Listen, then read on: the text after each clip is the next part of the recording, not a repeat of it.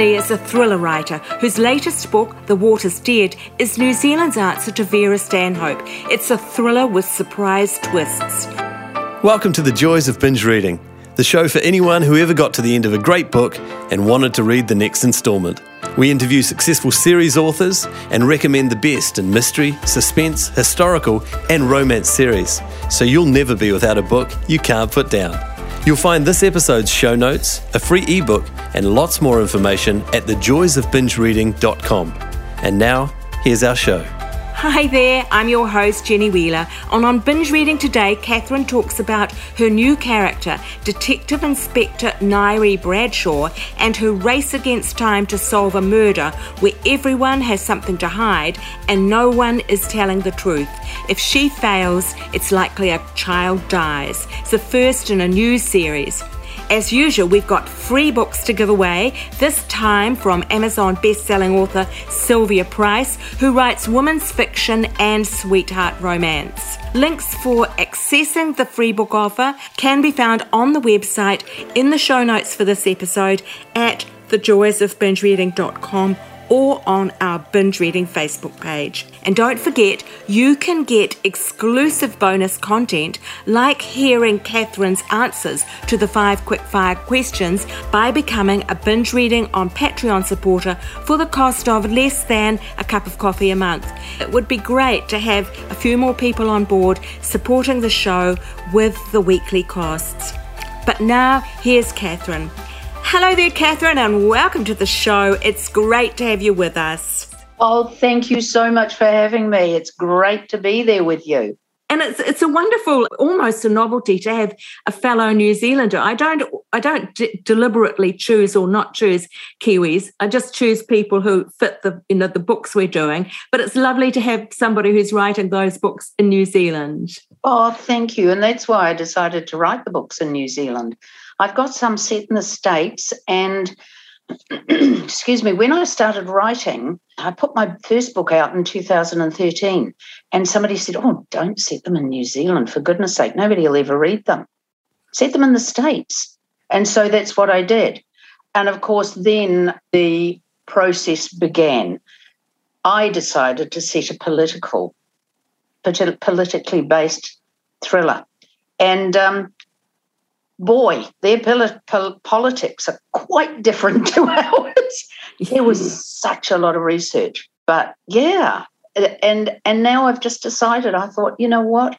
I know far more about New Zealand. We have got such an amazing country, such diverse cultures, such, so much flavour, so much, brilliance, and the country is so beautiful. Why not set them here? Yes. That's fabulous. Just to backtrack a bit, you do write thrillers with heart, as your website says, and you have done several international page turners. Yes. And we'll get to those a little later on because they are worth talking about. But your latest book, the one we're kind of focusing on because it's just come out, is called The Water's Dead, and it's a police procedural set in the far north of New Zealand where you live. Now, that is a bit of a change for you, and it's good to kind of get in right at the beginning and talk a little bit about why you made that. Was it different writing a psychological thriller to a police procedural? Yes, it is a lot different because you're looking at your main character coming at a crime from a different angle. And I had to do a lot of research on police procedure in New Zealand because it's actually quite different to procedure overseas in very subtle ways. And we think that the police just, do this job and get out there and drag in suspects. But the amount of background work that goes on that you never ever get to see is just amazing. But it's like that thing. If you wrote a real police procedural, and I think most police would agree with this, is it would be absolutely boring because they put so much work in that we never see. Yeah, so much need to kind of follow procedure and make sure. Yeah. But whereas when you've got a kind of an amateur sleuth, they can make up their own rules. They can do whatever they want. but Yes. they're not a party to a lot of the information that, for example, that the police have. Yes. So it's how you approach the story, and it's got to hit all those notes and have something to say. Yes, yes. Look, it's been described as a New Zealand version of Vera Stanhope, and that's referring to Anne Cleeves' best-selling British crime series, the popular TV show Vera. Yes. Was Anne Cleeves any sort of inspiration to you, or is that just a serendipity that happened when somebody thought, oh, gosh, this is like Vera? I did think that. And that's why I thought, gosh, this is kind of like Vera in New Zealand. But I was so influenced by not just Anne Cleeves, but by all the great British, writers. Ruth Rendell, I've been reading those for years, Colin Dexter, and they're all a lot of them are police procedurals, and I love that, but I love a lot of the American writers as well. But it's just that this one, I thought, you know what, this could be likened to Anne Cleeves, because I want to get that small town feel and the police dealing with all kinds of people and bring in the feeling of the towns. Now, your central character is a detective inspector called Nairi Bradshaw, and she's a battle-hardened cop. She's experienced. She's working in a beautiful but impoverished region of New Zealand. Now, even that picture of New Zealand might clash a bit with people's general touristy ideas of New Zealand, because it's a part of New Zealand that the tourists probably wouldn't ever see, even though I'm correcting that because, of course, you do have a couple of tourists who find a body, but they're not really part of the community. They're just passing through.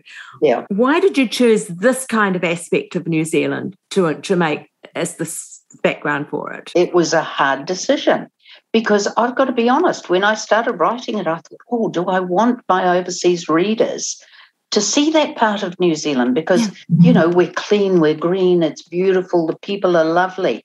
But it's really not a realistic picture of New Zealand. That, as you say, it's the tourist idea of New Zealand. And so I really wanted to get the real New Zealand. I wanted New Zealanders to recognise themselves and their towns. And a lot of the towns kind of go back in time a little bit. So they're not quite up with, they haven't got traffic lights. They've got all those, the small towns have got that community that the big cities don't have. And I just really wanted to bring that in and not just say this one's, just an example. I went over to a small town not long ago, and next thing we had the tribesmen come in, all on their motorbikes, all racing in. And I thought, oh my goodness, they were waiting in line at a fish and chip shop. And I thought, oh my God, I have to cut through the line. And so there was this young man, patched up, tattoos. And I said, excuse me, can I get past? And he said, oh, sorry, ma'am, sorry. And I thought, that is an aspect of some of the people you don't get. There's good, there's bad. And I just wanted to give that feel of these are all people in a community. Yes. The tribesmen, for people who aren't so familiar with some of the local scenes, is that there's a gang scene in New Zealand, in rural and urban areas, that attract the underprivileged young men into a of family environment. So the tribesmen are one of those. And this community that you deal with in The Water's Dead, there's a strong Maori element to it. There's a Maori community who are, unfortunately, in many rural areas, the poorest of the people living there. And they've got all the vices and wants that poverty and lack of opportunity present. And that. So how did you even get into that kind of world yourself? I mean, I know that you're living in the town of Kerikeri up north, but Kerikeri actually is probably the most white middle-class town in all of Northland, isn't it? Oh, yes. But, there are small towns. You don't just stay in Kerikeri. You go around, you look at the small towns. I love talking to people, finding out about other people, the Maori culture. I've worked with Māori up here who come from the small towns to work in Kerikeri. and they're the loveliest people, and, they'll tell me stories and tell me about the person down the road and things, so you do, if you want to hear it, it's there. And, you can absorb what's going on around the country. If you're interested, you need, everybody knows that there's poverty up north, but, you need to know why it's there and the people it affects. And that's what I'm interested in too. Yes, yes. But this is intended as the first book in a series. You've already said that it's a series, haven't you? So, and there's certain open things that are left regarding significant relationships in Nairi's life, which we won't do a spoiler by spelling that out too clearly, but I wondered if you're already working on book 2. And do you have a big story arc that you're already working to? You do? It's a big story arc that will go along this series, and it's very much involved with that relationship that you spoke about. So that is certainly brought to the fore in the next book. And when are you expecting for that to be out? Is it? I don't know. I lay in bed last night and I've put the book in a setting, and I woke up because I'm about quarter of the way through, and I thought, no, it's not right. I've got to rip out the setting. I've got to set it somewhere else. I've got to take out some of the characters, put in some other characters, change a few. So that's probably about half the book, half of what I've written gone.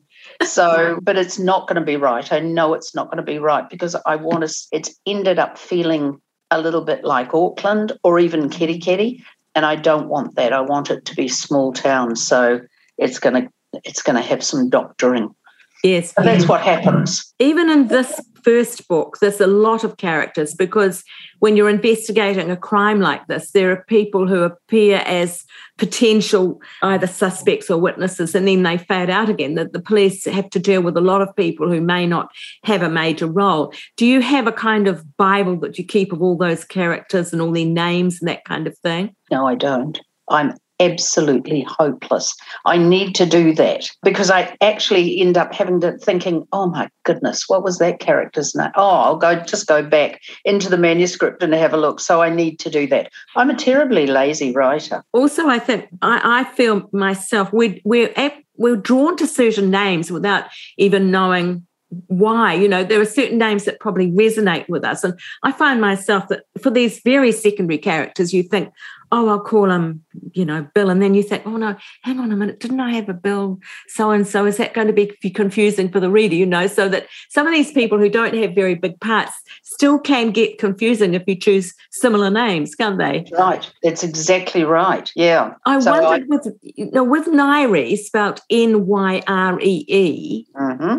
I wondered if that was a little play on our very well-known. Yes, it is. Tell us about that. Nairi Dawn Porter, fabulous, and largely, I think, forgotten in New Zealand. And I thought, I want some background for my Nairi. And I thought, you know what?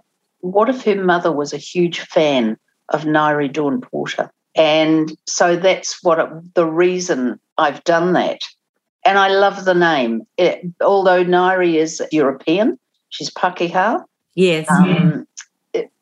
But she's working in this area and, just working with Māori detectives and Māori suspects and, and Pakeha as well. So, I just really wanted that mix going on. Yes. Now, because 60% of our audience is actually overseas, so just expand a little bit on who Nairi Dawn Porter was. She was an actress quite a few years ago, and her name was Nairi, which is a Māori name, which is Ngaire.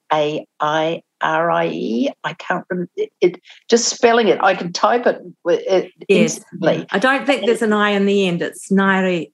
R-E, I think, yeah. Right. Yeah. And I was originally going to call her Nairi with that spelling, and I asked one of my American, and this is exactly what happened to Nairi Dawn Porter. I asked one of my American readers, I said, what do you think at the beginning of the book? And she said, oh, it's great, I really like it. I said, how do you pronounce her name? And she said, oh, it's Ngaire. Oh, no, that's not going to work.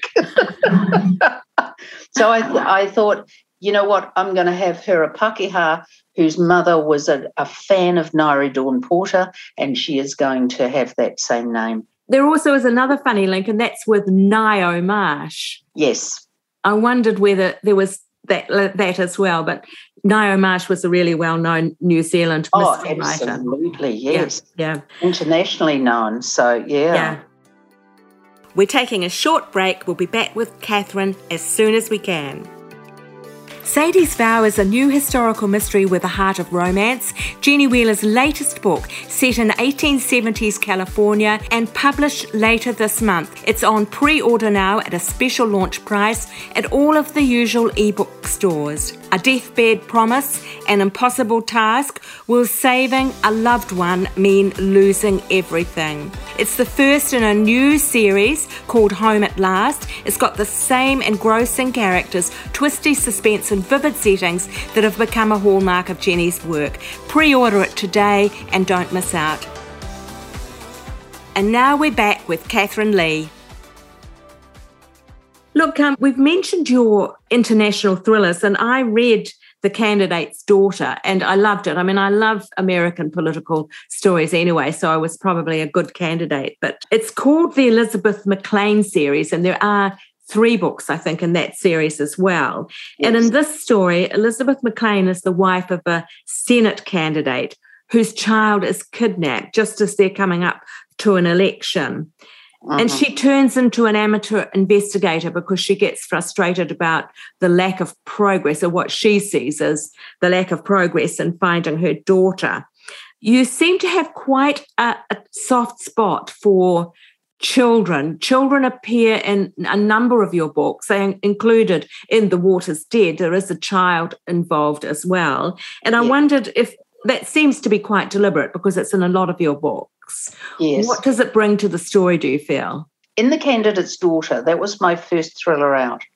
And I had a disabled daughter who passed away in 2014, and I cared for her. And that's a long story. I've actually written a memoir, which I will edit at some stage. And I wanted to bring to the fore the mixed feelings of a parent with a disabled child. And when I had my daughter, that was in 1981, and I can remember people crossing the street so that they wouldn't have to talk to me. And so there was a huge stigma at that time. And it's not, to me, having a child with disabilities is still tough, you know.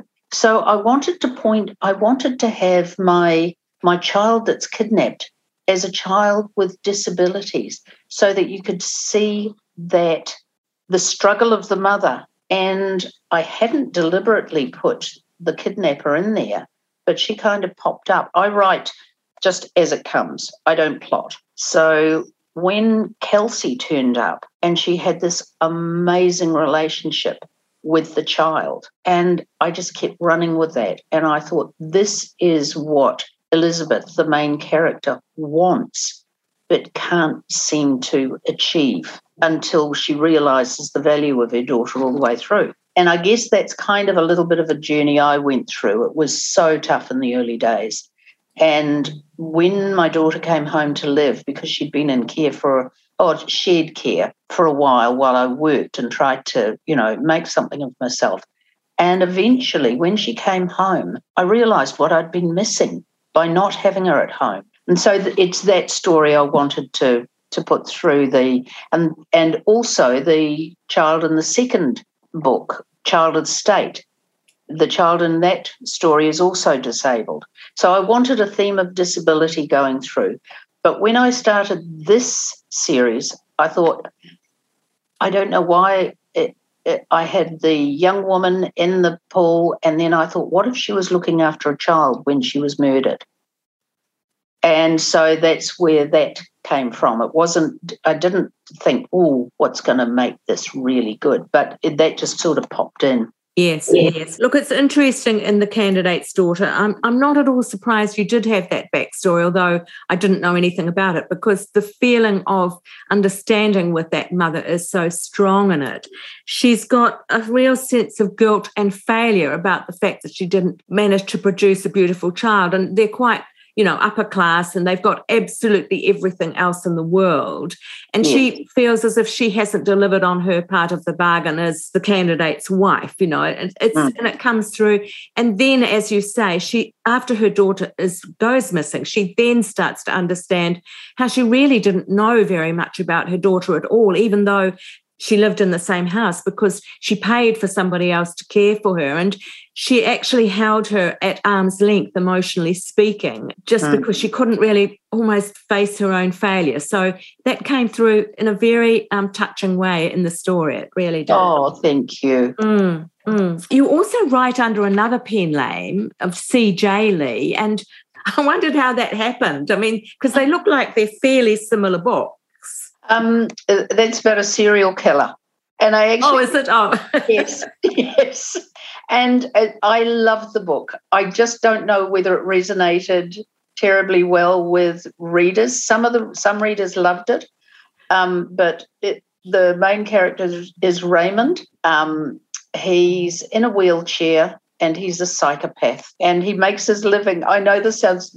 I just loved it. He makes his living, and it was quite feasible at the time, by entering competitions and selling off the proceeds. But he wasn't too proud to go and actually, if somebody else had won the prize, like something expensive, to go and kill them and sell their prize online.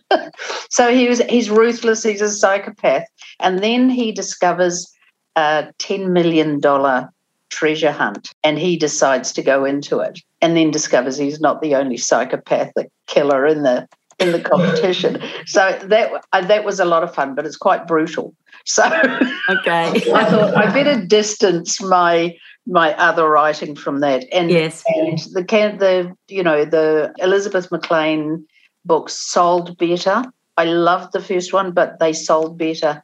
And there's no point in carrying on a series if nobody's interested in it. Yes. So that's why I started that one.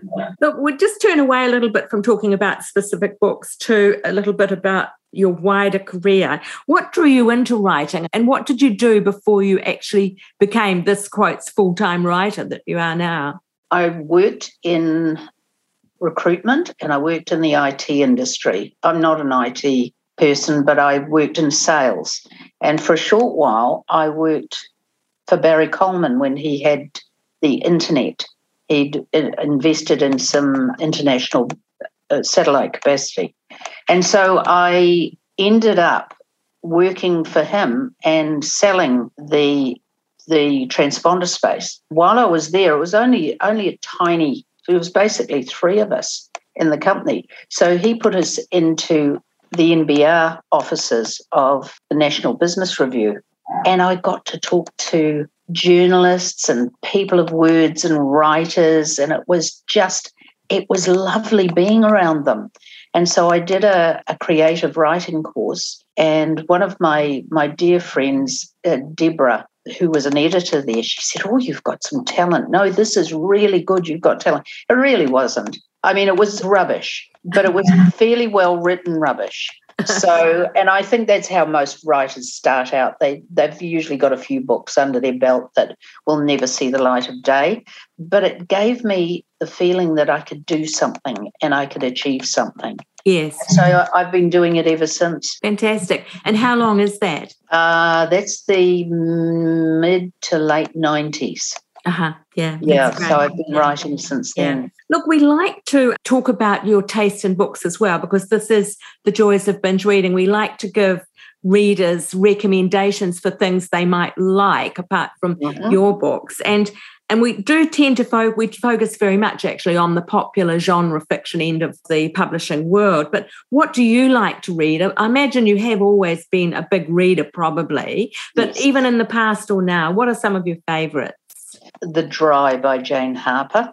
Oh, yes, yeah. I was overseas with my sister and I saw it in the airport bookstore, and I started reading it.